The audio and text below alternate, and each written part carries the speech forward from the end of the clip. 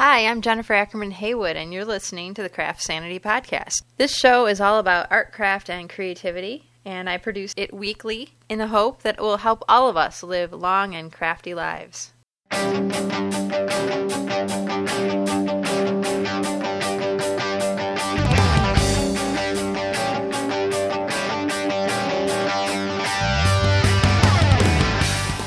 In March of 1998, Alicia Paulson was happy with her life. She was a 29-year-old newlywed settling into a new job in a new city, and that's when the unexpected happened.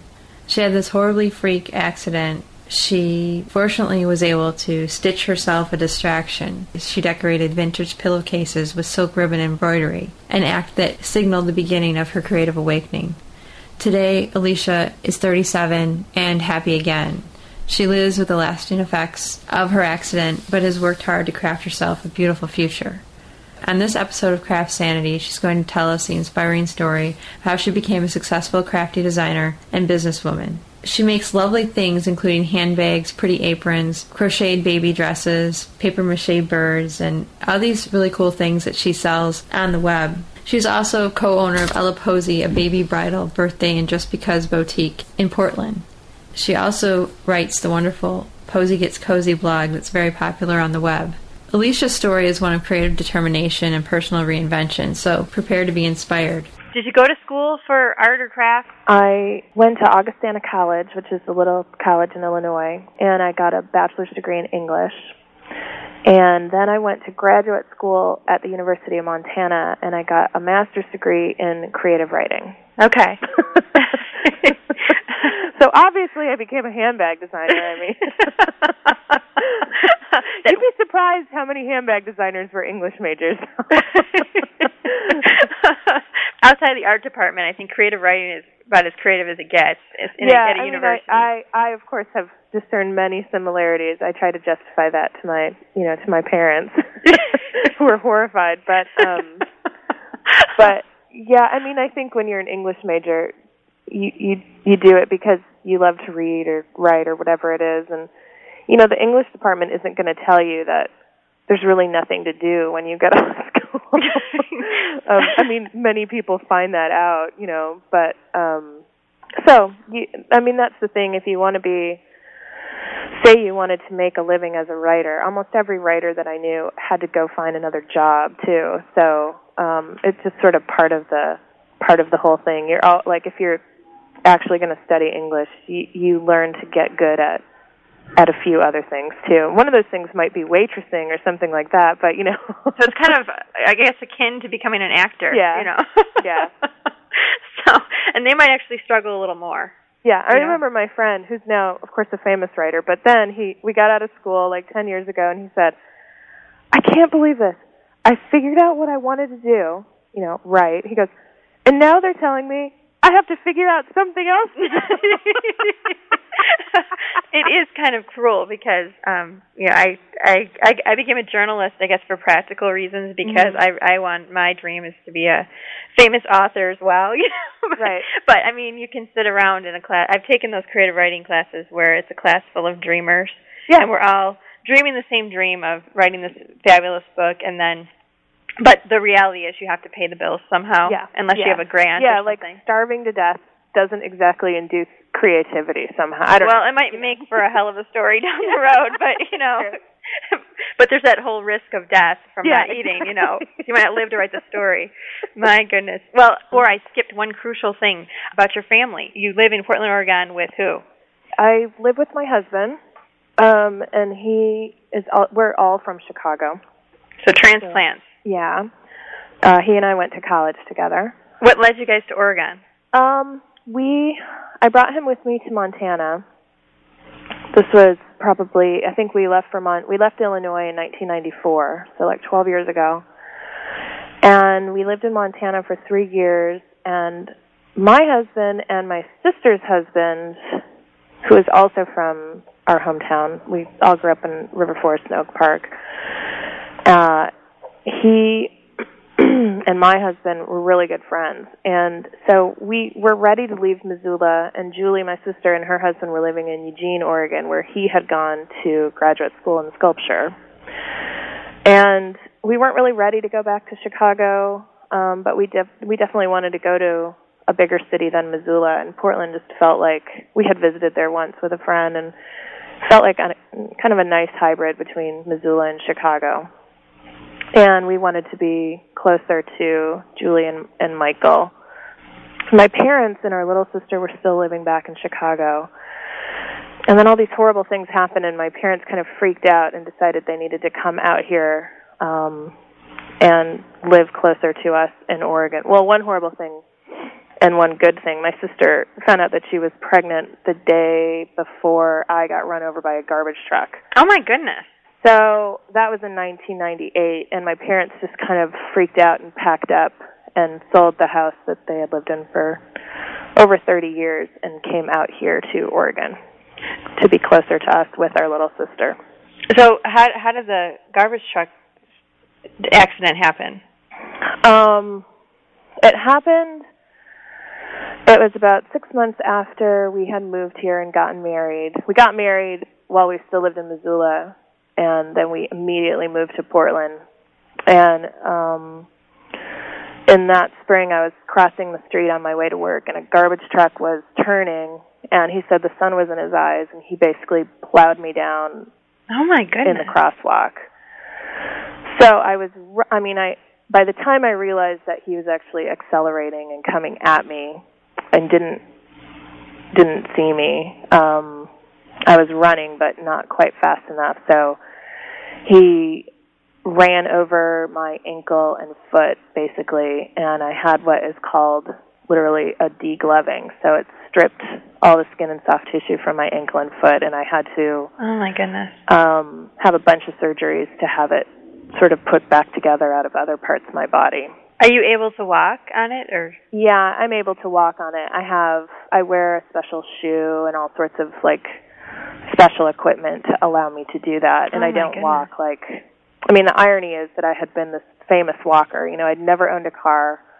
I walked miles and miles every day, and I had done that my whole life, since I was a kid. So now I walk around the house or, to run errands or do what I have to do, but I get tired, by dinner time. I'm usually sitting there with my foot up somewhere. It's quite compromised, and I definitely don't have the capacity of a normal person in any way. But, the alternative was to amputate, which a lot of people thought would have been the right thing to do, and we just made the decision based on, when that happens, you don't have very much time to consider all the alternatives. Well, it's you kind of have to make the best decision that you can. It's a really unusual injury to have, and we just decided to try to save it, knowing, of course, that, amputation is always an option in the future. So it's been 8 years since that happened, and, it's a permanent disability, so it's something that I'm very conscious of and live with every day, but I think if most people saw me, they would think that I just wear two different shoes. They probably wouldn't know why I was doing that. They might just think you're extremely creative, and that maybe they should consider wearing two different shoes. I've had some people say that they really like the other wow, shoe, that's really which cool. is the ugliest shoe in the world, but, Well, I think just, the whole creative thing you have going, kind of the artistic side, people might think, wow, maybe that's just her style. Oh, that's a good perspective. I haven't thought about that. Yeah, you never know. There might be people walking around thinking you're just really super hip, That's right. You might be able to start a trend. Well, I'm so glad to hear that you pulled through that and everything, Thank you. And you're right. You can't, it's not exactly like you can get on a website and consult with 12 other people who've had the same accident, because that's pretty unusual. Yeah, to have happen, and not the best welcome to Oregon, but it sounds like you've made that your home, and your family ended up following you out. Your parents then ended up moving after that. Yeah, they did.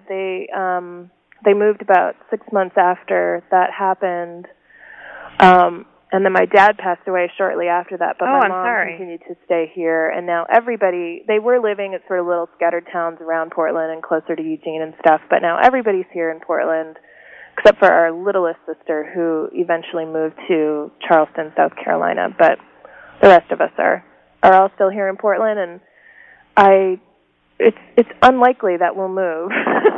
Yeah, it sounds one like of those things. I mean, I don't think that we ever came to Portland with the intention of staying, forever. But when everybody has kind of uprooted their lives and started over, and and now if you it's guys a lot say, different than being here by yourselves and right, kind of, deciding where you want to live and all that stuff. So right, and they might not like it too much if you said, we've been here long enough, we're going to go back now.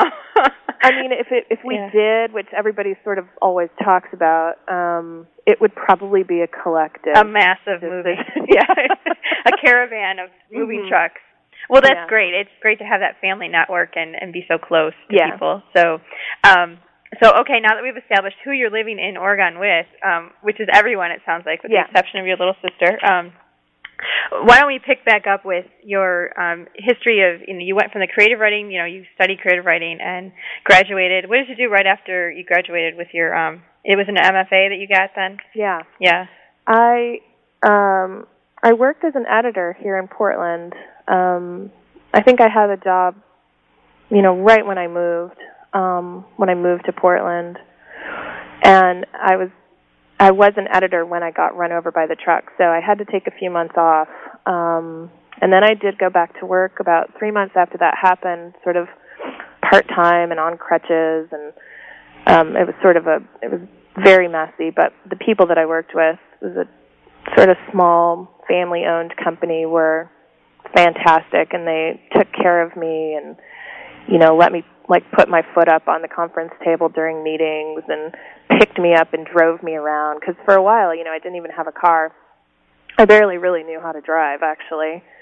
And I continued to work at that publishing company for about 3 years. And I credit them with a huge part of my recovery, because we had been in Portland for such a short time that we didn't even know where the hospital was. I mean, we just didn't know anything. We didn't have friends here. We didn't, my sister hadn't moved here yet, all of that stuff. So, when I started in publishing, I figured I would just be an editor forever. I mean, that was really what I intended to do, and I loved my job. I worked for a photo essay book publisher, so it wasn't really, my exact genre that I loved, but I learned a lot there, and I figured that I would just continue to do that. But when I had the accident, I was in a lot of pain, and I couldn't really manage it. I mean, they had me on a lot of drugs, and but a lot of stuff was happening because we kept having to go back and redo surgeries that hadn't worked, and there were 6 surgeries total. Jeez. And I was in bed for quite a long time, and when I was in bed, somebody sent me, I think my mom sent me a bunch of silk ribbon to do silk ribbon embroidery in a little book, and I had always loved embroidering pillowcases. I would find old pillowcases when I was in high school, before anybody was looking for that. Now I swear if I tried to find one, I wouldn't be able to, but right. At the time, for some reason, I always had these printed vintage pillowcases around, and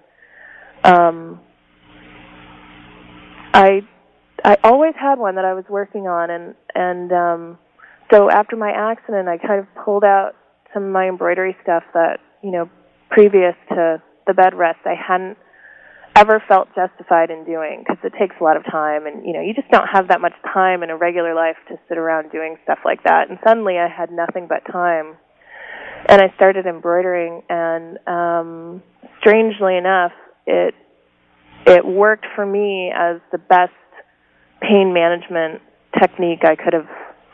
I mean, I had no idea that that's what it was going to do, but it turned out that, at some point I wouldn't have been able to have a conversation unless I was embroidering, because it hurt too much.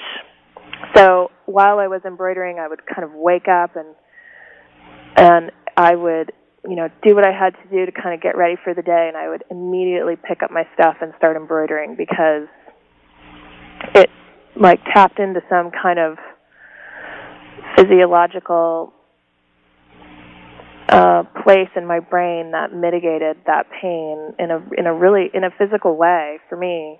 I've since heard that a lot of people start doing handwork as a way to sort of reroute those pain receptors and turn them off or whatever through either the concentration or I'm not sure what's going on, but for me it really worked better than, anything else.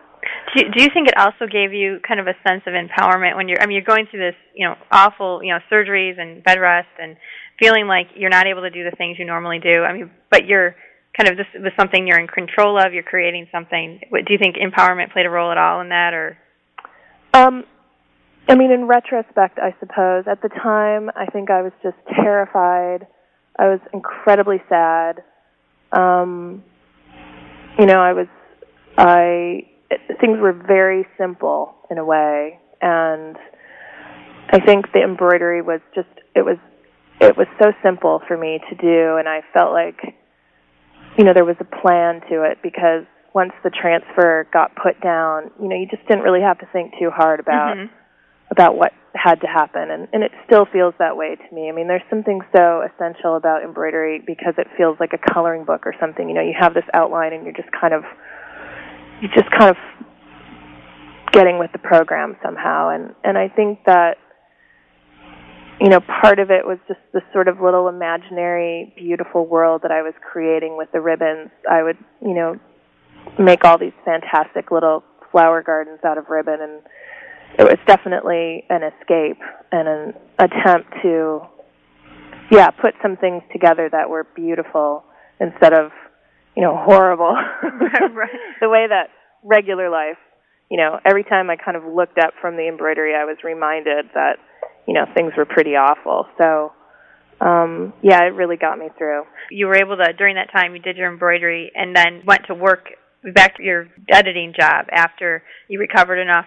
How long did you spend when you went back to work before you moved into the next phase of your life with your own business and creative work? I went back and forth a lot. Like I would, go back to work, and then they would tell me that I had to have another surgery, and then I would go back home, and I would be in bed again, and all that stuff. I started walking almost a year after the accident, and it was about a year after that. In the meantime, my dad had been diagnosed with cancer, and we were kind of dealing with that. Jeez, all at one time. Yeah, all at one time. And around 2000, he died on my birthday of 2000. Oh, geez.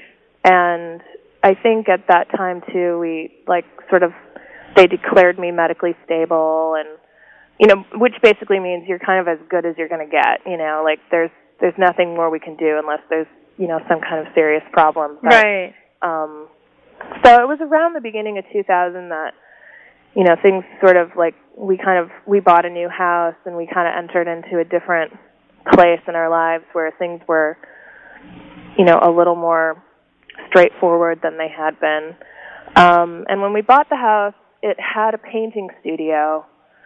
The previous owner had built an addition because he was a painter. And when I saw the studio, we bought the house right away. I was so not into the whole house hunting thing. And as soon as I saw the studio, I thought, well, I'm just going to do this, because I didn't feel at that time that I had the concentration that it took to be the kind of editor that I had been, or the kind of editor that I would have wanted to be. I had this feeling that I had, against my will, lost so many things, and I knew that if I was going to get back in control of my life, I needed to. I was gonna take charge of something, and I felt like I wanted to do for my job what I really, really wanted to do. I had thought that I really liked being an editor, but it turned out when I really kind of considered everything, there was probably something else that I felt like I could do well. So when we saw the studio, and I had that feeling, I think I quit my job pretty shortly after that and decided to give the embroidery thing a go full time, because of course, just like it happens with everybody else, everybody was coming over and going, oh, that's so beautiful, can you make something like that for me? Right. Or they were kind of commissioning me to do different things, and I thought, oh, heck, I'll give this a try, because my parents had always been really entrepreneurial and had a gajillion little businesses that they were always starting, and running mail order ads for this and that, and I had done that too as a kid. So having my own deal it wasn't as foreign to me as it might have been to some other people because it was kind of the family way. Right. You know. Right. And you didn't have overhead because it was your house. The studio was already there. Yeah, and originally I did commission embroidery projects.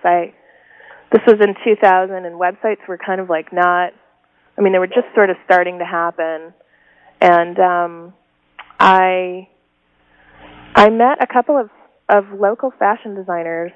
They both own pretty successful stores here in Portland now. One is Kara Larson, who designs a line called Caroline and owns a store called Tumbleweed. And then one is Lynn Madoff, and she owns a beautiful store called Lena Medoy of her own original clothes. And I met both of them around the same time, and they both sort of commissioned me to embroider different parts of their collections. And that was how I started kind of selling that work regularly. And then we kind of would set up little trunk shows where I would be introduced to the people on their mailing lists at those kinds of events. And at the trunk shows, it became apparent that I would need, like, you know, people. I thought it would be kind of a cool idea to present these designs and then have people commission, you know, monograms and designs on sheets or whatever. But it turned out that they kept sort of choosing exactly what was there already. Like, it occurred to me pretty early on that people actually just wanted to buy something. They didn't really want to get into the choosing stuff aspect of it. And so and then it turned out that when they did, I sort of found that my personality didn't lend itself to collaborating in that way, because inevitably what would happen was they would choose something that I thought that I didn't like. Right, and then it's really hard to... And I'd wind up doing it, and, you know, and I'd think, oh, God, this is too much work to have it be, you know, something that isn't appealing to me. So it quickly morphed into, you know, a little tiny product line of embroidered Dupioni silk sachets and embroidered applique photo albums. And I got a sales rep, and she started, you know, sort of selling them to little boutiques around the Northwest. So how many hours a day were you spending working in your studio to make all these items? You know, it was really feast or famine. It was like, if there was something going on, like a show that I was preparing for, or, you know, I actually had a few orders. I didn't get a whole ton of orders because the stuff at the end of the day was still pretty expensive, even the wholesale price, which I felt was, you know, extremely cheap for the amount of work that actually went into everything. It was still, you know, the stuff was still retailing. Like, I think the photo albums were retailing for over $90 a piece. And so I would either have absolutely nothing going on, so I was sort of trying to think of new products or just figure out how to make it work in the first place. And then when I did get orders, I would feel like I was just killing myself trying to get the stuff done, and the checks that I got back didn't seem worth it at all. Like, I couldn't figure out how I was going to make that work, because it was either too much time for too little money, or, you know, not enough orders in general. So the wholesale part of my product line didn't last all too long for me. I kind of pulled out of that maybe after a year. I figured that I better use the skills that I had brought to the business. So I knew that I needed to sell direct to my customers so that the price was lower for them and it was more for me. And I kind of figured out that I would need to get some national publicity for the stuff if I really wanted to get it out there and kind of appeal to a large number of people in hopes of getting, you know, even a small percentage of them to buy the thing. And so how did you go about doing that? So I went to the library, got a bunch of books about what a press kit is and how to write a press release and, you know, how to target editors and how to try to get your stuff on the product pages of magazines. And it's kind of hard to figure out how to do that. But what I decided to do was pick my favorite magazine, the one that I thought would be the most appropriate, or the one that I could see, this little product in those kind of first opening pages where they talk about, different things that they like and where to buy them. And so I put together a box of, what I thought was my absolute best stuff, and I hammered together a press kit as best I could. And what wound up happening, I think, was pretty lucky. I've sent out lots and lots of things, and, I get completely blown off, and I never hear anything back, and I think that's pretty typical. But in this particular case, the editor called me right away at Country Living magazine, and, she called, within... because I was tracking the UPS package to see when he would get it. I would totally do that, too. Yeah, and I saw, that it had been signed for, and, the phone probably rang half an hour later. And oh, my goodness. And that was the first box you sent out? Yeah. Wow. Yeah, so that was really exciting, and I think at the end of the day, editors really are looking for, it's when you're new, when you're kind of, nobody's ever heard of you before, and all of a sudden they get this box filled with pretty things, and I think that a lot of people think there's some kind of mystery to getting publicity and stuff, but I think that in some ways it is mysterious because it has to do with the timing at the magazine and kind of where they're at and what they've already included, or what they're going to include that you don't even know about, because the stuff happens 6 months in advance or whatever, and sometimes a year in advance. So, they could have something just like your thing already slated to be included, a couple months from now, and that might be a reason why they're not including you or whatever. You just don't know. So a lot of it has to do with just being in the right place at the right time. And in that case, it might have just been total luck that it was the appropriate product for what colors they were looking, I don't know. But that was nice. So they put my little photo albums on their product pages. I think it was in the spring of 2003, and before that I knew that was going to happen for several months before it actually came out. So, I went to work like a little bunny trying to build a website, and I didn't really know what I was doing, but I knew that once that magazine came out, they print your name and telephone number with a pretty picture of your stuff and your website address, and everything changes when that happens, and it did change. I had this was also maybe it was earlier than that, because it actually started happening right before the war started in Iraq, and the phone was just ringing off the hook like crazy. And people were going to the website like crazy. And when the war started, the phone did not ring again. Really? Yeah, it was the day before, it was still, and I was going crazy because I was doing everything myself and trying to stay on top of answering the phone and taking the orders and wrapping everything up and packing it and shipping it. And, I've never really had any help with that, except for my husband when he's not working or whatever. He'll do PO runs for me and stuff, but yeah, then the war started that next day. This was maybe a month or 6 weeks after the magazine came out, and it stopped ringing.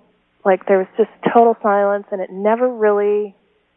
It started ringing again a little bit after that, but nothing like it had done the day before and the weeks previous to that. Wow. Which in some ways was kind of okay, because it was rather exhausting. It can be very overwhelming to have a product or to get that kind of exposure. You do what you can to prepare for it.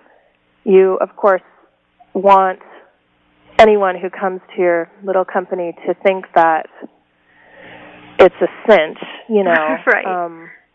They have expectations, especially now, I think, because online shopping is so much more popular. It was still kind of people were iffy about it. I didn't even have e-commerce on the site. They actually had to go to the site, pick stuff out. call me to place the order, and I would take credit card numbers over the phone. I didn't even really know how to set up PayPal buttons or, let alone have them place the orders directly through the site with a credit card. I didn't know how to do any of that.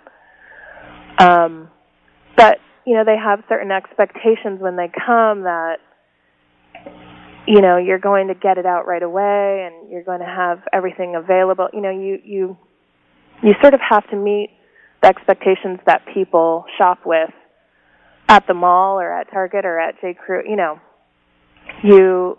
I think now handmade retailers are a little more common, and people kind of understand what goes into it. They're more patient, and they're willing to kind of wait a little bit. But at that time, I know that I really felt the pressure to kind of live up to,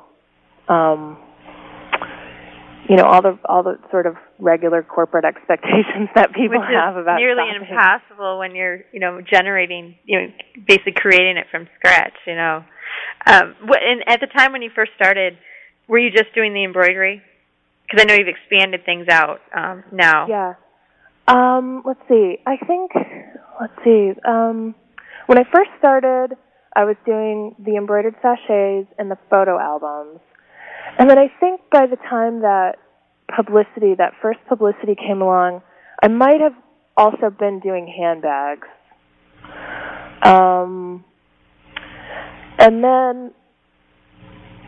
And maybe flower pins or something like that. And the way that the collection has kind of evolved has everything to do with my capricious nature, In order to make things by hand, there has to be something in it for the maker. And usually what that thing is sort of excitement about how it's going to turn out. And it's like the old thing about, knitting the second sock. It's like people have a lot of knitters have, one sock finished, and they can't get themselves to get through the second one. And part of it is just that the excitement that you have when you're making something and you're not quite sure if your idea is going to work. That excitement motivates you to complete it. And once you know exactly what it's going to look like, because it's going to pretty much look like the other 12 that you just made, you lose a little spark. And when that happens to me, it is sheer drudgery. So that was the other thing that I found it just impossible about wholesale.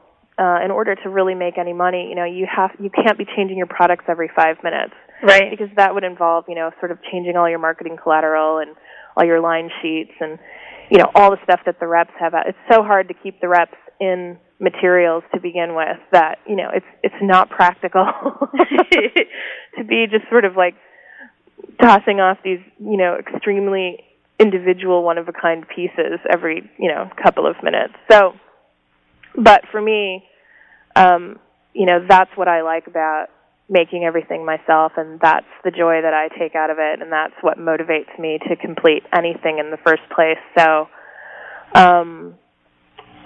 yeah, I change the products a lot, and once things, what usually happens is I'll have this blitz of energy and creativity and motivation, and I'll make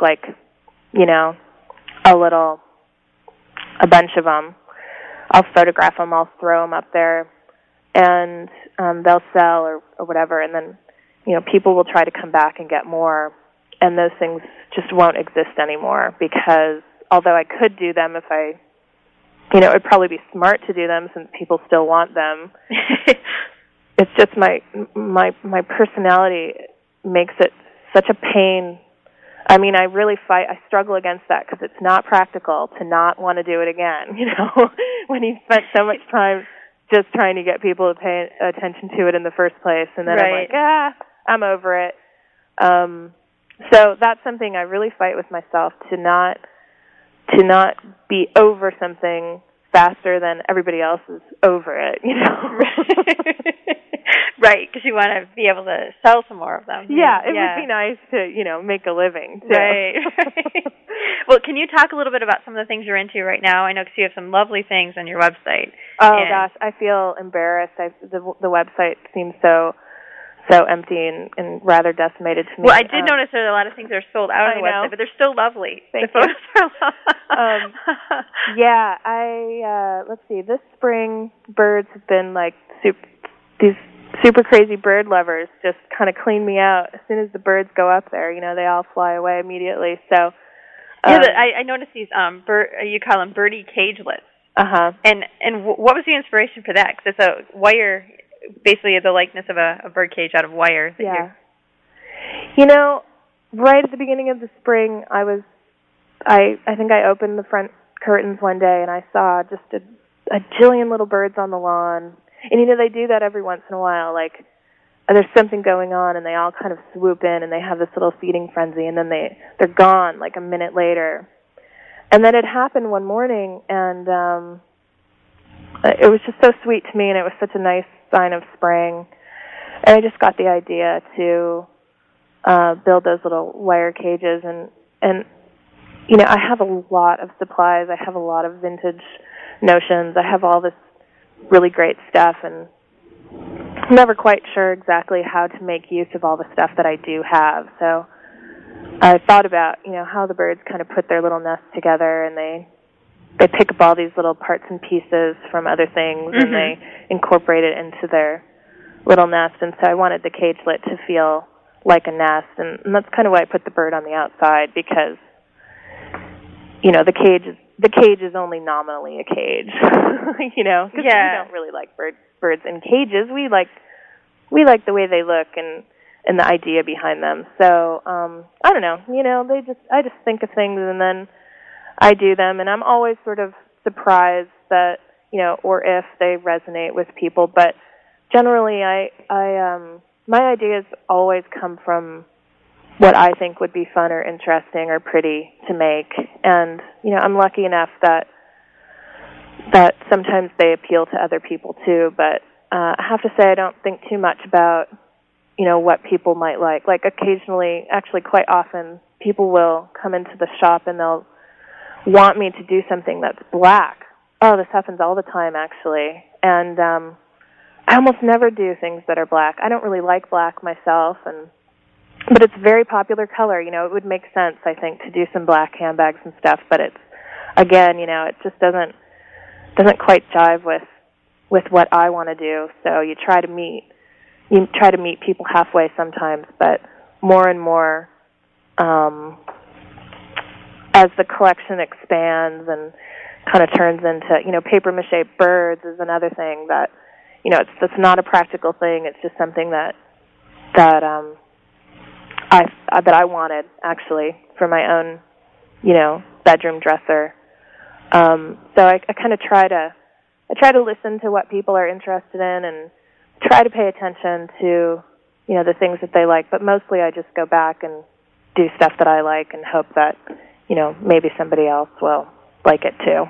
Well, I think it comes through in your work. I'm looking at your website as we speak here, and I see the paper mache birds on here. And the thing that's really cool about what you're doing is that you've learned, because you already tried the whole wholesale thing and realized this is not working for me, this is too much, and you're kind of felt like I got the impression that you're feeling like you were doing mass production and not the happiness was compromised a little bit. And I think it's wonderful that you've learned to just do what you love, and then people can, if they want something black, then, well, maybe they can buy it someplace else, but you're going to do some stuff that you love, and it comes through so well in what you're creating because it's made with your passion and you're enjoying it. And I think that people like to buy things that are made with love and joy and not something that someone, slapped together at 3 a.m., bleary-eyed. It's black and it's awful. They don't like it, So it kind of comes with this friendly kind of karma attached to it, Oh, thank you. Yeah, I hadn't really thought about it that way, but I think unconsciously I absolutely agree. I don't want my stuff to feel like I didn't love it while I was putting it together. That would be horrible to me. And part of the thing about selling handmade things, I think everybody who makes stuff has had the experience of of making gifts for people and kind of having them fall flat to a certain extent. Oh, yeah. And there's something about selling things that I am so okay with, because I feel like, the people who buy them, they really want them. Right, exactly. I feel, like deep down, I sort of always feel like every little thing that I make is a gift. I go into it with that sort of intention, I know that these things live all over the world, and I know just through the blog and through getting to know my customers who the people are that are getting them, and so I'm always thinking about them when I'm making the stuff, and the fact that they're sort of willing to part with some dough to have them is kind of that's sort of the ultimate compliment, because and it's nice to feel like the person who's getting it actually really wants it enough to pay for it. Right, instead of just something you make. Giving people presents and kind of having them be wrong or not with it, whatever. I mean, right. Part of the experience is the person's response to the thing. I have to say that's a big part of it for me, and it makes me feel great when I know that that they're being received with as much joy as I had when I was making it. So, is it sometimes, because you love the things you make so much, is it sometimes difficult to box them up and send them off, even if someone's paying you? Because do you ever feel like, wow, this turned out really great, this is hard for me to part with? It's weird. I really don't. I was saying on the blog a while ago that it's so horrible that I absolutely don't have a sample of everything that I've made. I mean, not at all. I probably have like 3 or 4 things, honestly, out of the hundreds that I've sold.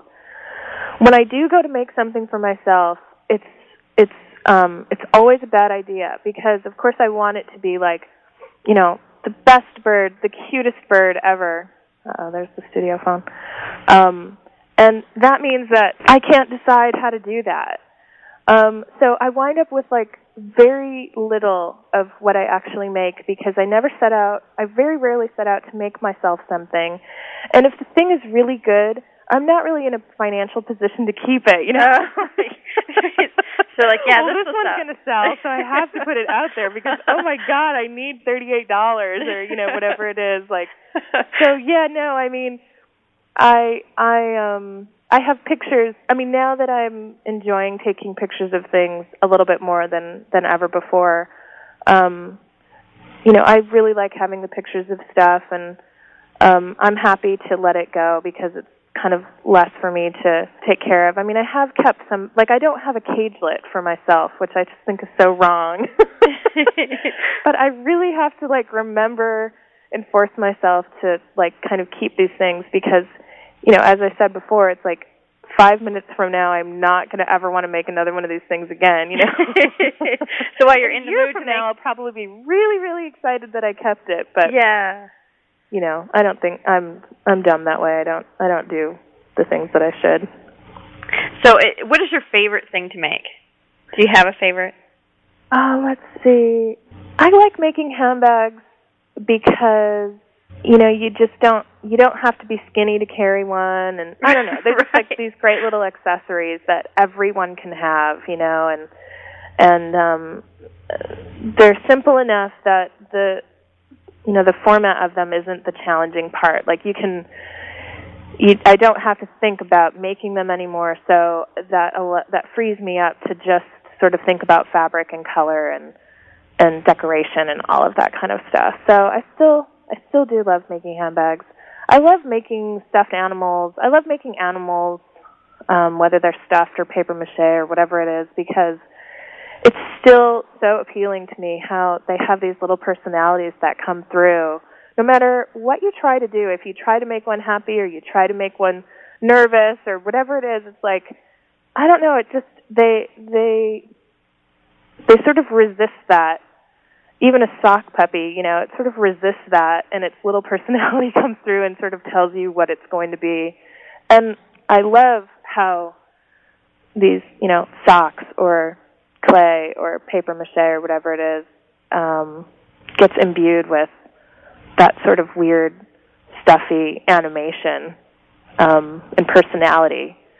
So I'm always very interested in making little animals because I like to see who they're going to be. Well, and that's a fun surprise. Yeah. Yeah. And do you consider yourself an artist or a crafter? A crafter. I don't really. I mean, I've read about this before and the distinction between them. I can't say that I know the difference enough to, be really on one side or the other, but I'm assuming that what I do is just crafts. Craft to me implies a sort of practical, utilitarian aspect. I mean, I have always been drawn toward art that has a very domestic, utilitarian function.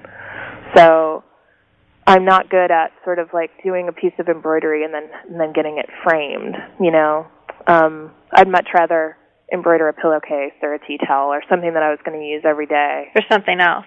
Yeah. And how do people respond to your work?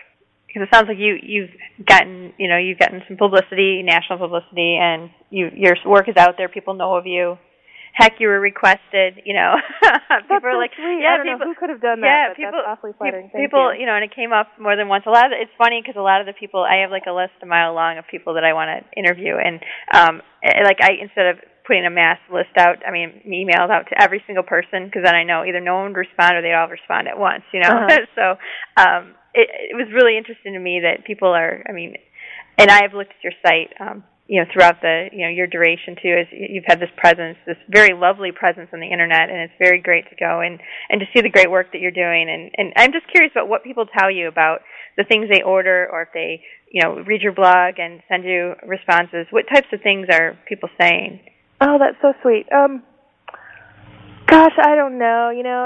I think for a long time, my reputation in my own personal world has always been one of just sort of weird old Alicia doing something strange. Weird old Alicia? Oh, yeah. Why do you say old? Because you're doing things that people considered... Why do you say old? Yeah, because, if you're, in college and everybody's sort of, getting ready to go out and see a band, and then Alicia's sitting there, wearing a miniskirt, embroidering a pillowcase... that's just weird. Well, I crocheted during my history of rock and roll class in college. It didn't go unremarked on, let's just say that. Yeah. Even with my group of girlfriends from high school, let's just say, I never knew anybody who liked to do the things that I like to do. And that was kind of okay with me. I did have a crafty family. My mom had always done, lots of things that I like to do too. But it just I didn't really care. I have to say that when the genesis of my business and the kind of evolution of it has coincided with a larger sort of national obsession and revisitation of craft in general. And, that I love that. I think that in some ways was mostly a coincidence, because the way that I kind of got started, obviously I was so isolated. It was such a personal thing after my accident. I had no idea what was going on in the outside world and couldn't have cared less.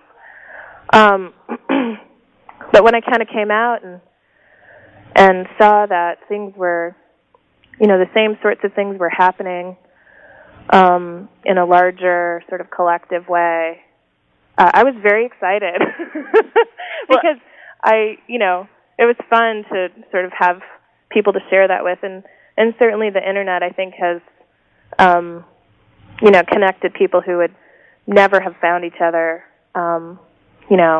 among their real life social circle or on their block or in their town or whatever. I think mostly craft people are people who kind of, I could sit all day and do something without talking to a single person, and I would be completely okay with that. Yeah, me too. I'm not, particularly hypersocial, and I'm very, very much of a homebody, and so having a way to express myself on the internet, through the website or, through the blog, in some ways has been just perfect for me, because it doesn't require any physical exertion on my part. I get really tired, especially, with having a bad foot and stuff. It doesn't allow me to physically do a lot of the stuff that I want to do. So, and that way, the explosion of popularity of crafts in general, and just the way that the internet has grown by leaps and bounds, those two things together have been really wonderful. For me personally, I feel like it's a great medium for me, and it suits my natural sort of tendencies.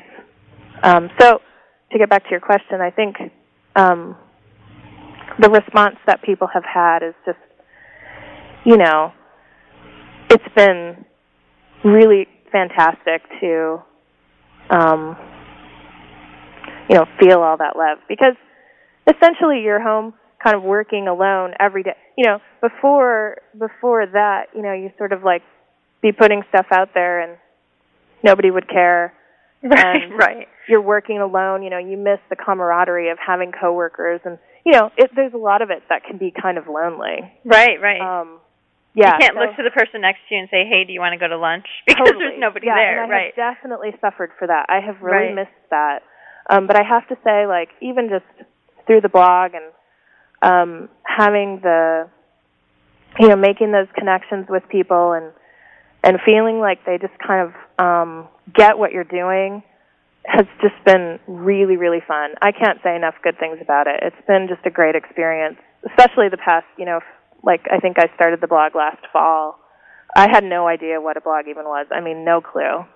But now, of course, I think everyone should have one because they're so much fun. And people ask me how I find time to do that. And honestly, it does take kind of a lot of time, but it is the most fun thing that I do. It's so easy for me. I don't know why. It just, I think that it probably my past endeavors, as a writer and as somebody who, used to work at putting pages together in that way. It kind of taps into all those things that I just sort of naturally, that appeal to me, that sense of kind of clean design and organizing life. Short stories are like that too. You just kind of, you try to make a little bit of sense out of some stuff, and there's something about that activity that really appeals to me, and that's kind of how the website and the blog feel. So it's very satisfying. Well, I'm sure that your fans and customers like that too, because it really kind of personalizes. They feel like they know the woman who's making these things that they choose to buy and put in their home or give away as a gift, and it kind of makes it seem, kind of that connection there's a connection there that maybe wouldn't be there if you just walk into a store, and buy something that's made from, you have no idea, you don't know anything about the person. It really is interesting, I think, for people to know the story of the person behind, who's making these things. So it's really cool. Yeah. Yeah, thank you. And I want to talk about too, you've got a one-woman show with your own line of items that you make in your house, in your home studio. But let's talk about how you also expanded your business with a collaboration in 2003. Okay. One of my wholesale customers, Carmen Bailey, had gone up to the Seattle gift market, and she had just opened a little boutique called Ella, which was really an extension of her wedding planning business. The office space that she had found was actually kind of a little retail space. It was tucked into another shop. It was bigger than she needed as just an office or a place to meet with clients. So she started carrying some sort of vaguely bridal-related items on consignment. And when she opened the boutique, she decided to go up to the Seattle Gift Center and look around and see what she liked. And the way she tells it was like, the only thing that she really liked and thought would be appropriate for the aesthetic that she was sort of going for were my photo albums. So whenever anybody local ordered stuff, when I was doing wholesale, I would go out and deliver it myself so I could meet them and, see the place they were going to live in and stuff like that. So it turned out her shop was only a few blocks away from my house, and we met And I loved her space so much. It was so charming and sweet, and I never forgot it. And we stayed in touch. I wrote her website for her, and we'd have little breakfast meetings, every couple of months. But it wasn't until, maybe a year and a half after her wedding planning business really started taking off, she found herself working all week in the store and then on the weekends doing people's weddings. So she was kind of looking for a partner, someone who wanted to come in and share the space, share the rent, share the time. And she asked me if I wanted to join her. And at first, I wasn't going to do it at all. I mean, it just had not occurred to me to have a retail space at all. But then I dreamt about it that night. I dreamt that I had done it because I had told her no immediately. And then I dreamt, and I woke up the next morning. I said to my husband, "Oh my gosh, I can't believe it! I dreamt that I had joined Carmen in the shop." And he said, "Wow, maybe you should give her a call."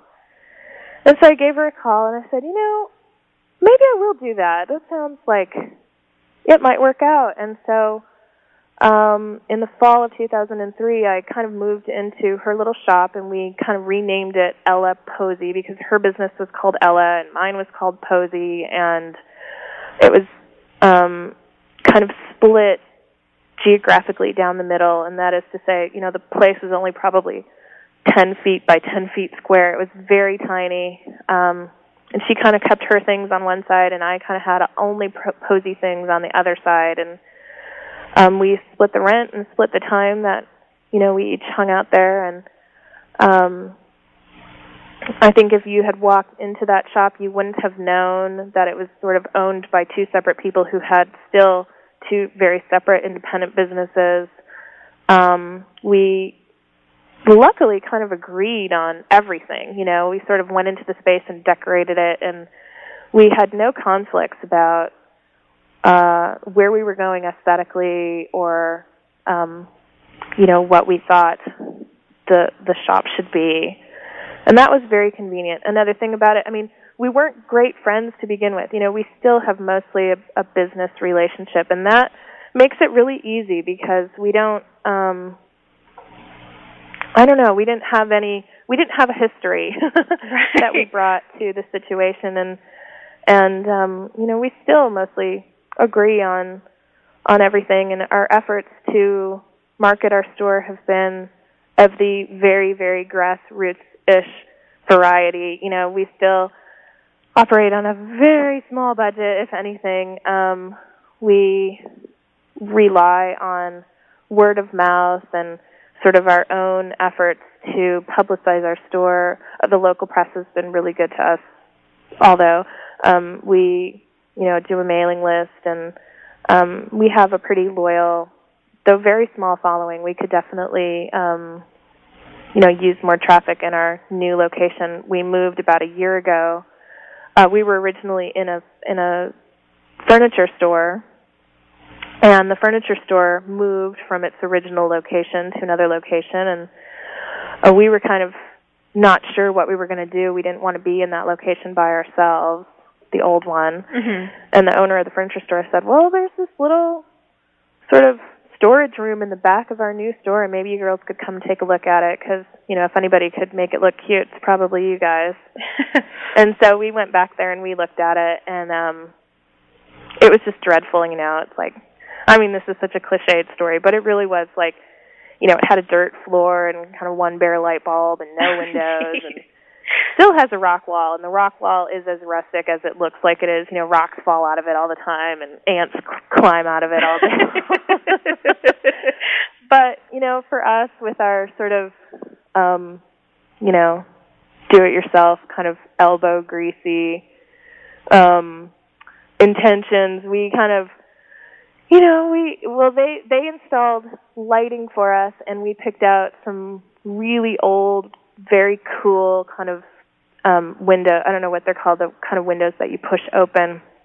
They installed them in the wall because it's an interior space, so you have to walk all the way through another store to get to our store. That has been no small challenge. That has been extremely challenging because people are just so confused by... Like where they are going. Yeah. Right. That was a challenge I did not anticipate. I didn't know that it was going to be quite as confusing as it turns out. I mean, it's not confusing to me. Right, because you can find your store. You know where you need to go. Yeah, but it seems very confusing for some people. And, you know, we suffer from just not having our own entrance the way that we did before. But are you saving a lot on rent, though? Because, you know, and that's the thing. Our rent is it about the same as what it'd be if you had a storefront, or? Oh my God, no! It's okay. It's a fraction of that. Yeah, and I guess that's the trade-off. Yeah, we try to. You know, people kind of come into the store, and our feelings get a little bit hurt sometimes because they'll say, "Oh, I didn't even know you were back here. You guys need to move to this neighborhood, or you need to, you know, have a store." And isn't it nice to have that advice? You know, do they buy something when they come in to give you this advice? I mean, it's hard because it's almost like. I mean, I think people are just trying to be helpful, and right. You know, but of course the reality is well, we know that, you know.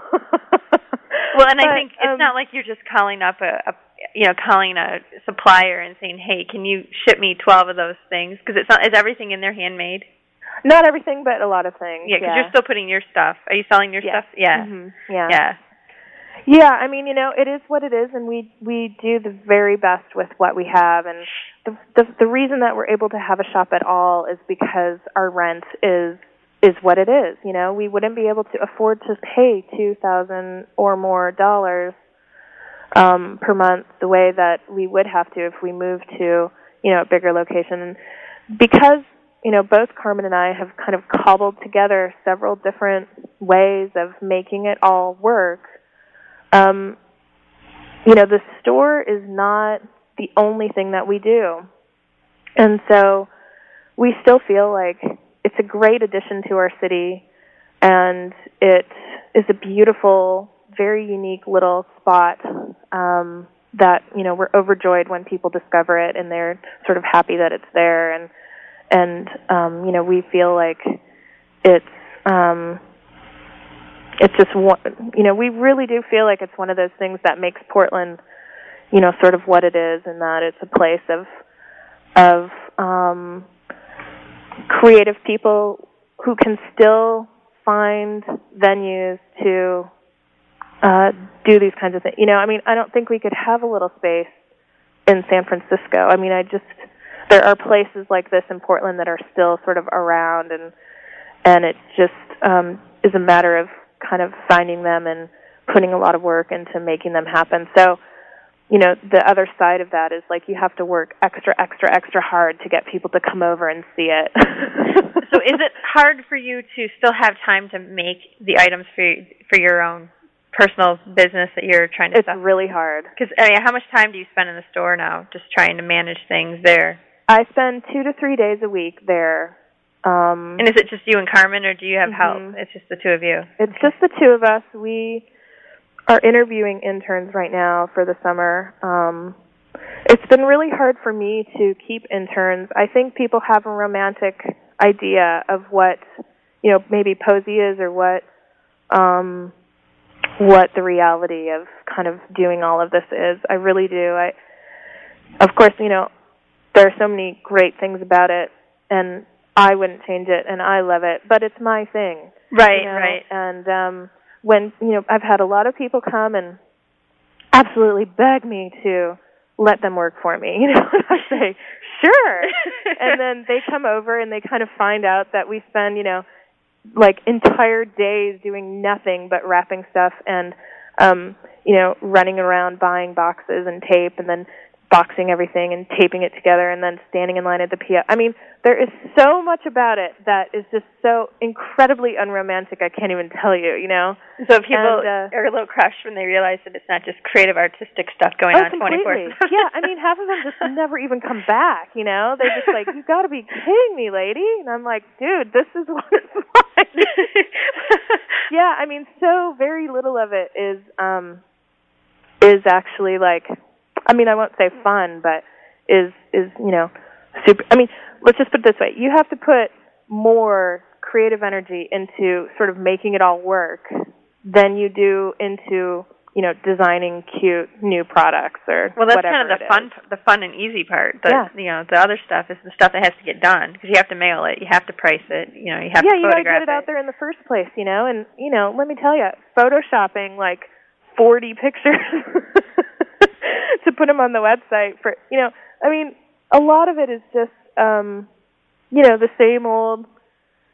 same old drudgery type of stuff you'd have to do with any job. Right. And part of it is challenging because, what I find very challenging is that you never ever have a day where somebody's just telling you what to do. Like, you not only have to do it, you have to figure out what it is in the first place. And sometimes, that's just like, oh my God. It's just the idea of trying to not only keep it all going, but figure out where it's going, sort of ultimately, is just exhausting. But even on your most exhausting day, when no one's telling you what to do and you got to figure out what to do next, are you still glad that no one's telling you what to do? I guess so. If I stopped for 1 second and actually got some perspective and, stopped, like, complaining or, whatever. Yes, of course, I think, and, the hubby is very good for kind of putting everything back into perspective, and he sees it in a very holistic way, and he's always encouraged me to, when things aren't working or I've done things that, haven't gone over very well or, whatever it might be, and I'm sort of stomping around going, that's it, I'm done, He's like, okay, get some sleep, calm down, have a cup of coffee, let's, Isn't it great to have people like that in your life? Oh, yeah. I wouldn't be able to do any of this without him because, not only the fact that he, of course, has a real job and the real paycheck and the real health insurance and all of that stuff, he's incredibly encouraging, and I think I lose perspective quite often. I get really, I have to get kind of caught up in the details. I'm a really detail-oriented person to begin with, and I tend to elevate all of the stuff that I have to do up to the very top of the list. So I make no distinction between, like, the big picture and, this one particular order that's really troubling me and it has to get out today. And then he'll say, does it have to get out today? And I'll say, well, yes. And he'll say, well, when did it come in? And I'll say, well, yesterday. And he's like, it doesn't have to get out today. And I'm like, oh. So, yeah, I tend to get really just kind of, I like to do everything well. It's not the best personality trait to have. It sounds like it would be. But what winds up happening is that you don't know how to balance things very well. And you can suffer tremendous burnout from just sort of feeling the pressure of having to make things work and be, you're just sort of out there all the time and you just don't want to let anybody down and you want things to be a certain way. And the pressure of that when it's all you, I find it to be a little bit challenging. And did you consider it a risk when you woke up the next morning after having a dream about being in business with Carmen? Did you feel like, okay, I hope this, were you nervous about going into business, like having that extra thing, or has that really just opened the door and allowed your business to really flourish? Yeah, gosh, you ask great questions. I wasn't really nervous at the beginning because the investment was there was just no, I hadn't really risked any kind of investment. I was a little bit nervous about having to be somewhere regularly because I had gotten used to kind of having my own schedule. I'm so horrible at being where I'm supposed to be at the time that somebody tells me to be there. And that, I think in some ways that has been like the major reason why I have really struggled with regular jobs. It's very difficult for me to kind of sit still and work when I'm supposed to be doing that if that's not what I feel like I want to be doing. So I was nervous about, having to be in the shop a couple of days and never having a substitute, never being able to call in sick or anything like that. Yeah, I was nervous about that. When we moved the store, that should have made me nervous because the financial investment that took was exponentially bigger than it was the first time when I just moved in with Carmen and I hadn't been buying inventory from other manufacturers to stock the store. When we moved to our new location a year ago, we brought in about 30 different product lines, and most of them are things that I've purchased. Carmen and I still buy products independent of each other. In fact, you would never know this just by walking in, but it's not really a joint venture financially. It's a thing where we split the rent and we split the expenses, but we're each sort of responsible for the product lines that we buy, and we have organized the store sort of by genre. So we have, bath and body in one section, baby in another section, birthday stuff in another section. But and so the products are kind of all mixed together, but we each buy our own product lines, and we're responsible for them when they don't sell, and we take, that financial risk upon ourselves as individuals. So the reality of moving to the new store is you've got to kind of fill it up, and in order for it to look good and nice, you need to have a whole ton of stuff. And in order to get a whole ton of stuff in there, you have to spend a whole bunch of money. And, you kind of make it back slowly. And let me just say, I have not made it back yet. So, it's like you make a profit and you have to buy more stuff. Right. And then you make money, that probably means that you've sold some stuff. And then, then you need to get more stuff because now the store looks empty, Right. So it's a continuous I'm not sure, thing. what a real business person would say about projections and stuff like that. But because we have, we don't have very fast turnover. We don't have a ton of people walking through the door. I think that we do okay with, the number of people who actually walk through the door versus the number of people who actually buy something. It could always be higher. In fact, we try to impress that upon people because, we, sort of get frustrated sometimes because they claim to absolutely love our shop and they love that we're there and they come there and they get inspiration and it's like just a wonderful experience for them. But, very, very, very many times they don't buy anything. And that's challenging because, we sort of nicely try to suggest that unless they buy, $5 birthday cards sometimes, we aren't going to be able to stay there. Right. To inspire them or, give them ideas for decorating their little girl's room or whatever it is. It's like we are fighting the battle along with every other independent retailer. To just stay out there in business. Yeah, get people to understand that unless they want everything to turn into Walmart and Target and every other corporate chain, they actually do, at the end of the day, kind of have to put their money where their mouth is and support the little independent businesses, which in my mind is a win-win situation completely. But it's still hard. I mean, we are competing with everybody else, absolutely, from even online handmade retailers to Old Navy. With your homemade goods, Posy online, are you finding that has this been having a retail presence, has that helped you to sell more, or are you still doing most of that, most of your sales, are they mostly generated through your website? Most of the Posy things that sell through the website and through the blog. Actually, the blog has been a huge boon because I guess it's because I've kind of talked about the stuff on the blog and I kind of give people an inside view as to how it gets made in the first place. I do feel like they are more interested, I don't know, they're just kind of on board more when the products finally hit the website. They haven't stuck around very long, and because I know sort of who the blog community is, I can see when the orders come in that they're blog readers. And so a lot of the stuff doesn't kind of make it off of the site. So sometimes people come into the store and they'll expect to, find certain things that they've seen on the blog or on the site or whatever in the store. And the reality is that stuff is leaving. I'm selling it kind of as fast as I put it on the site, and it's all because of the blog. Wow. So I have to say, right now, for some reason, the website is just kind of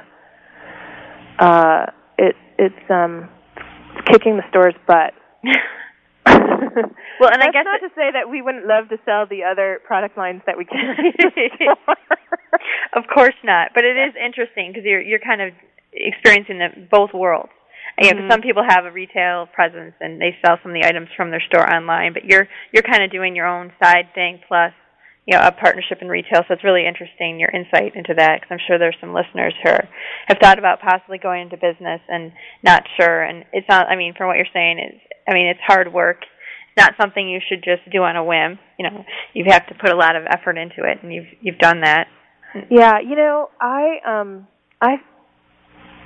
and what I've said for a long time, because a lot of people ask me this, and honestly, I don't know whether anyone else should do this. I can only tell you, you know, what I've done and what things have been like for me. And because my situation, I mean, seems pretty unusual. I mean, because I got run over by a garbage truck, it changed lots of things. I don't know that I'd be doing any of this if that hadn't happened. I mean, I might be, but I really don't know, because that really life-changing, I mean, everything in our lives changed that day. And, you know, it means that I'm different now from the way that I used to be, and I think about things differently. And so I've kind of tried to cobble together a lifestyle that essentially makes me happy, because that's the most important thing to me anymore. I think that when you go through stuff like that and you have, you know, these kind of really radical experiences that make you, you know, very painfully aware of the fleetingness of time, and, you know, your priorities just kind of shift, and you realize that, you know, for me anyway, I shouldn't say you, because that implies sort of collective understanding, and I don't know about anybody but me, but for me, it meant that I wanted to work with people that I liked. I wanted to do what I liked. I will not be retiring anytime soon. I mean, it is a labor of love in so many ways. It is not a lucrative financial endeavor in any way, but I feel like I get paid in joy and happiness, so I'm okay with that. And I do want to have a successful business. I mean, I have to. I need to be able to support myself. I'm confident that, you know, if you sort of keep putting really good work out into the world, you can, and you work hard to sort of figure out how to make it work, you know, you will. I don't know whether that's right or not, but I sort of have that faith that drives me. But generally, you know, my intention is to sort of have a good day, and I try to kind of put individual days together as best I can. And so that's sort of, I don't know. Well, no, that's wonderful. I didn't want to interrupt any of that. I don't even remember what you asked me. I'm sure it had nothing to do with it. Well, I actually even kind of anticipated my next question, because I was going to ask you about, you know, how your life, you know, has changed since the accident, and whether or not you think you'd be doing this, and you answered that for me already, which is wonderful. And that because you've obviously had time to think about that, and what you've done, the action you've taken. Because a lot of times people can go, I've seen people go two directions after something traumatic happens. You can either spiral downward, or be actually three things, or be frozen and not really know what to do, or you can really, you know, use the kind of that incident and kind of springboard off of it into the next thing and changing your life to be happier, to do what you really love. There are a lot of people who go into, you know, cubicles or, you know, into factories or doing things they don't love every day, and that's sad. That's sad that so many of us compromise, you know, on that front. And you're not compromising, you know, and it's great to see that. And I think a lot of people are going to be inspired to hear what you have to say about that, because you were in a situation where, going back to your other job, I mean, you did that, but made a choice to change things, and you're wonderfully successful. And I know success, you might think, well, geez, where's all the greenbacks? Where's all the money? But I think you and I probably agree that, and a lot of the listeners too agree that success isn't really measured. I guess when you make things, you're not really measuring success as far as you're having a big bankroll, because there's so many other rewards that you talked about. And I mean, are you, in some respects, do you ever think about what things would be like had you not had the accident? Do you think you'd still be an editor? I think about what things would be like if I hadn't had the accident every day, because I miss walking so much. And I mean, that it's really hard for me not to be able to do what I want to do physically, for sure. As far as what I'd be doing career-wise, I mean, do you think you'd be as happy as you are with your career? No, I don't think I would be. I think that, having the accident definitely inspired me to, I definitely felt like this weird sort of bravery after that happened, it wasn't really bravery, it was more like purpose, maybe, or it was like, this doesn't scare me. Like, I've been through something so horrible that this is nothing, Right. I mean, I definitely remember kind of having that sort of, and lots of things that had scared me before, at that time sort of didn't scare me. Like, I wasn't scared of getting in trouble for anything, which, to know me is to know that I'll do almost anything to not get yelled at. A lot of that has kind of left me. I've kind of reverted to my original personality in a lot of ways, and I don't know that even, now, if I wasn't so far into this,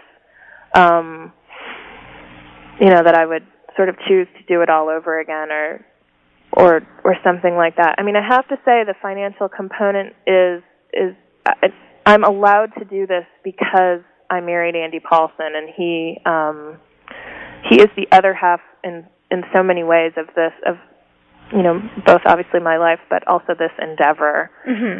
Because you've got to be able to pay the bills. It's not, like we said at the beginning,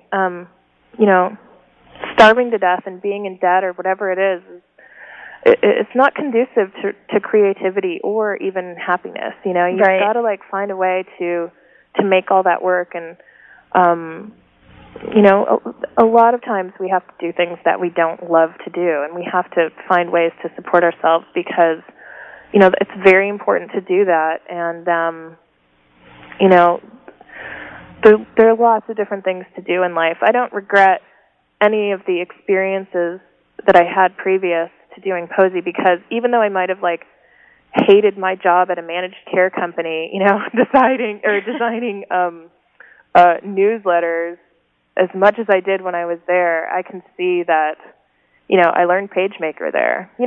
Right. So it's even working as an editor and having all of the English stuff that I had in my background, that has helped me with Posey exponentially. I can't even track the opportunities that I've gotten as a result of, just sort of being able to write a press release or the incredible number of things that you have to be able to write when you have a small business. All of that stuff. I wouldn't have been able to pay somebody to do that. I wouldn't have, I had to learn how to design a website. Luckily, I had a friend who kind of taught me how to do that. But, when you're just starting out, you don't have money to be able to pay professionals, and you have to learn how to do a lot of stuff. I absolutely did not want to learn I didn't want to learn HTML.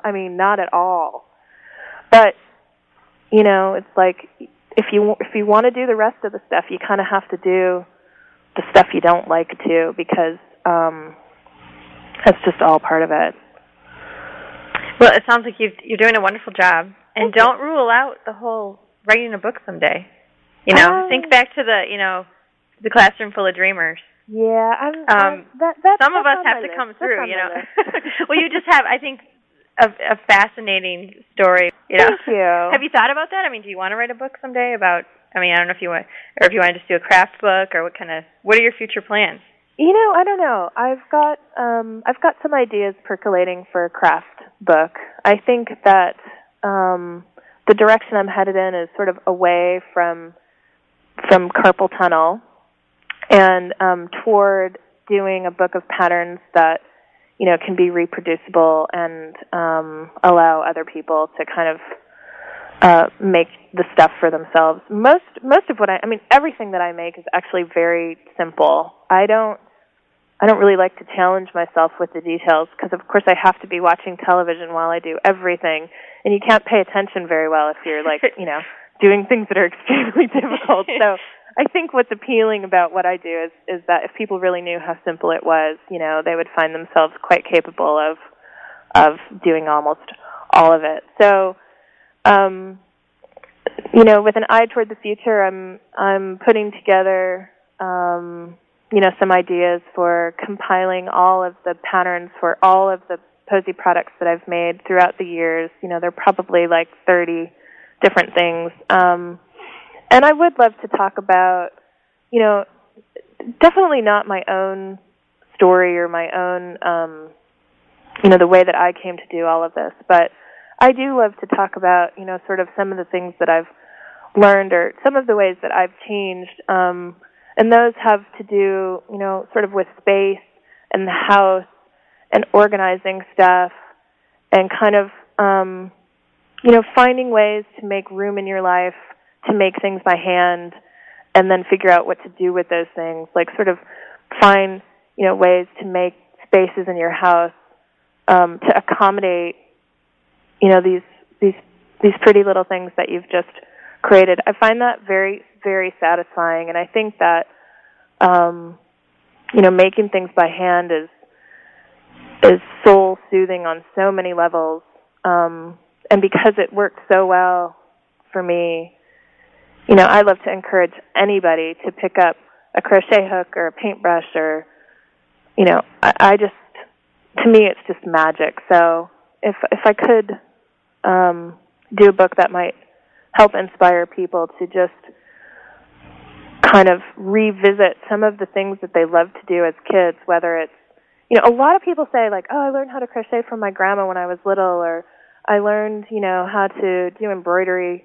There is something so moving about taking up some of those hobbies again as an adult. It makes you feel, not only is it fun to do and good for you in a physical way because it sort of decreases your blood pressure and, makes you kind of sit down and relax in this world where, that's just sort of not acceptable to do. Right. To me, it kind of reconnects us with either our own past or an imagined past in a way that makes life feel a little more, I don't know, just a little more connected, I guess, with people who, in so many ways were like us and lived through tough times and wars and all sorts of things. That's how I feel when I'm kind of doing these old-fashioned things.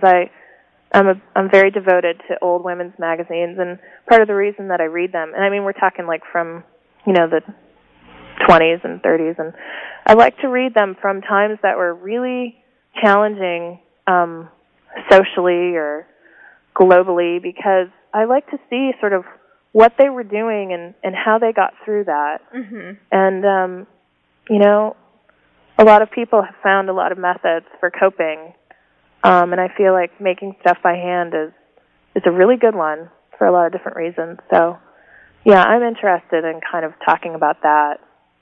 Oh, that's great. It sounds like you have a couple interesting avenues you could take in the future. And do you plan to keep making, will Posy still exist if you come out with this book? Would you just be creating different projects, or how do you plan? I think it would have to. Yeah. I please always don't want stop. to be creating things. What's that? Please don't stop. I think people would be devastated at the end of the interview if people would put their heads down on their wherever they are. Oh, you're sweet. Yeah, you don't want to have people thinking, geez, great, Jennifer, you better to stop making stuff. No, that's great. So you're just thinking that what you would do is take your past projects and put that out in a book form and then continue to create new stuff. Yeah. Yep.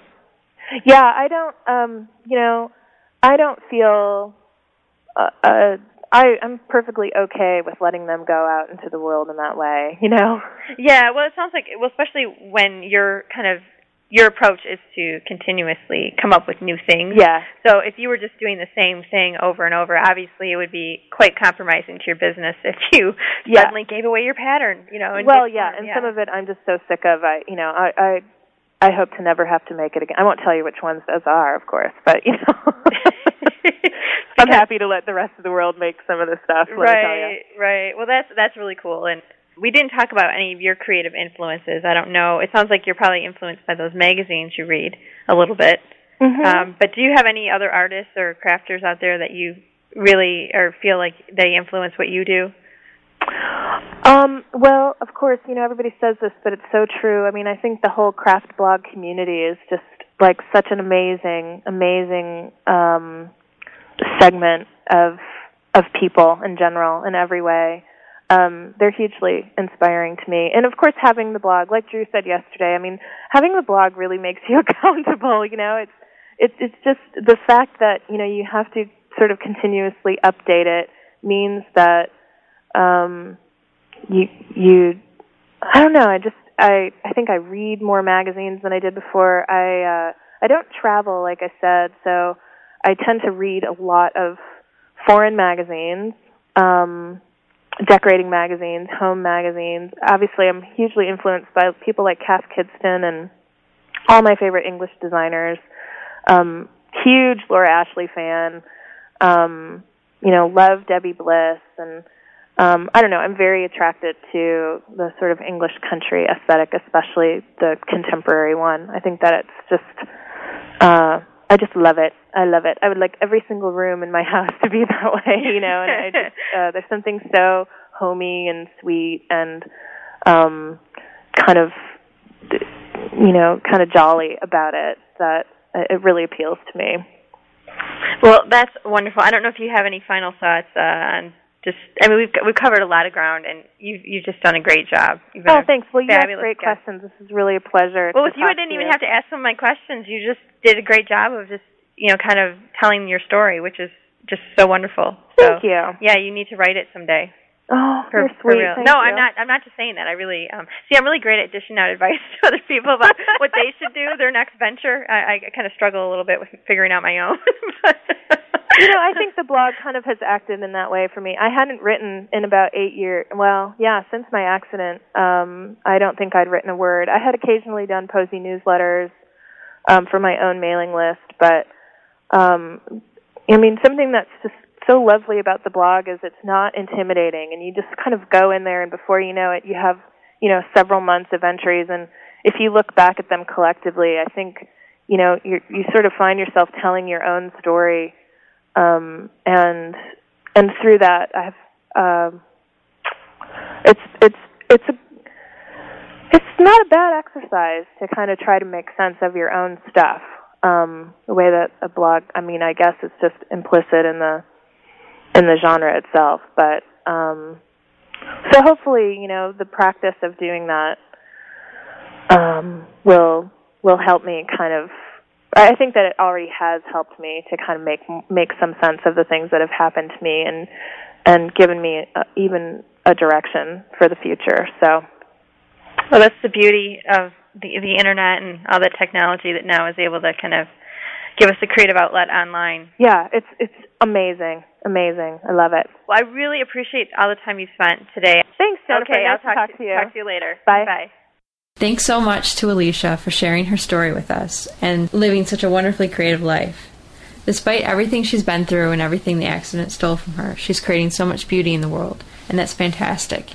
Please visit CraftSanity.com for links to Alicia's blog and other websites. And if you like her creations, buy something from her shop and keep her in the business of making beautiful things. Also on CraftSanity.com, you'll find a self-portrait that Alicia said I could post on the website, and it's a very powerful image. I could try to describe it here, but it just wouldn't do it justice, so I really recommend that you take a look. Thanks to Alicia for sharing that with us. This week's project is a super easy pattern for crochet coasters that I like to make, so stop by and check that out. Thanks so much for listening. Have a great week, everyone, and don't forget to craft sanity. Thanks for listening to the CraftSanity podcast with Jennifer Ackerman Haywood. Visit CraftSanity.com for more information about today's guest and links to subscribing to the podcast. Want to support the show? Follow the link to vote for CraftSanity on Podcast Alley once a month. You can also make a donation or buy goods at the CraftSanity store. Have a suggestion for a future guest or have other feedback? Email Jennifer at CraftSanity.com. Thanks again for listening to CraftSanity.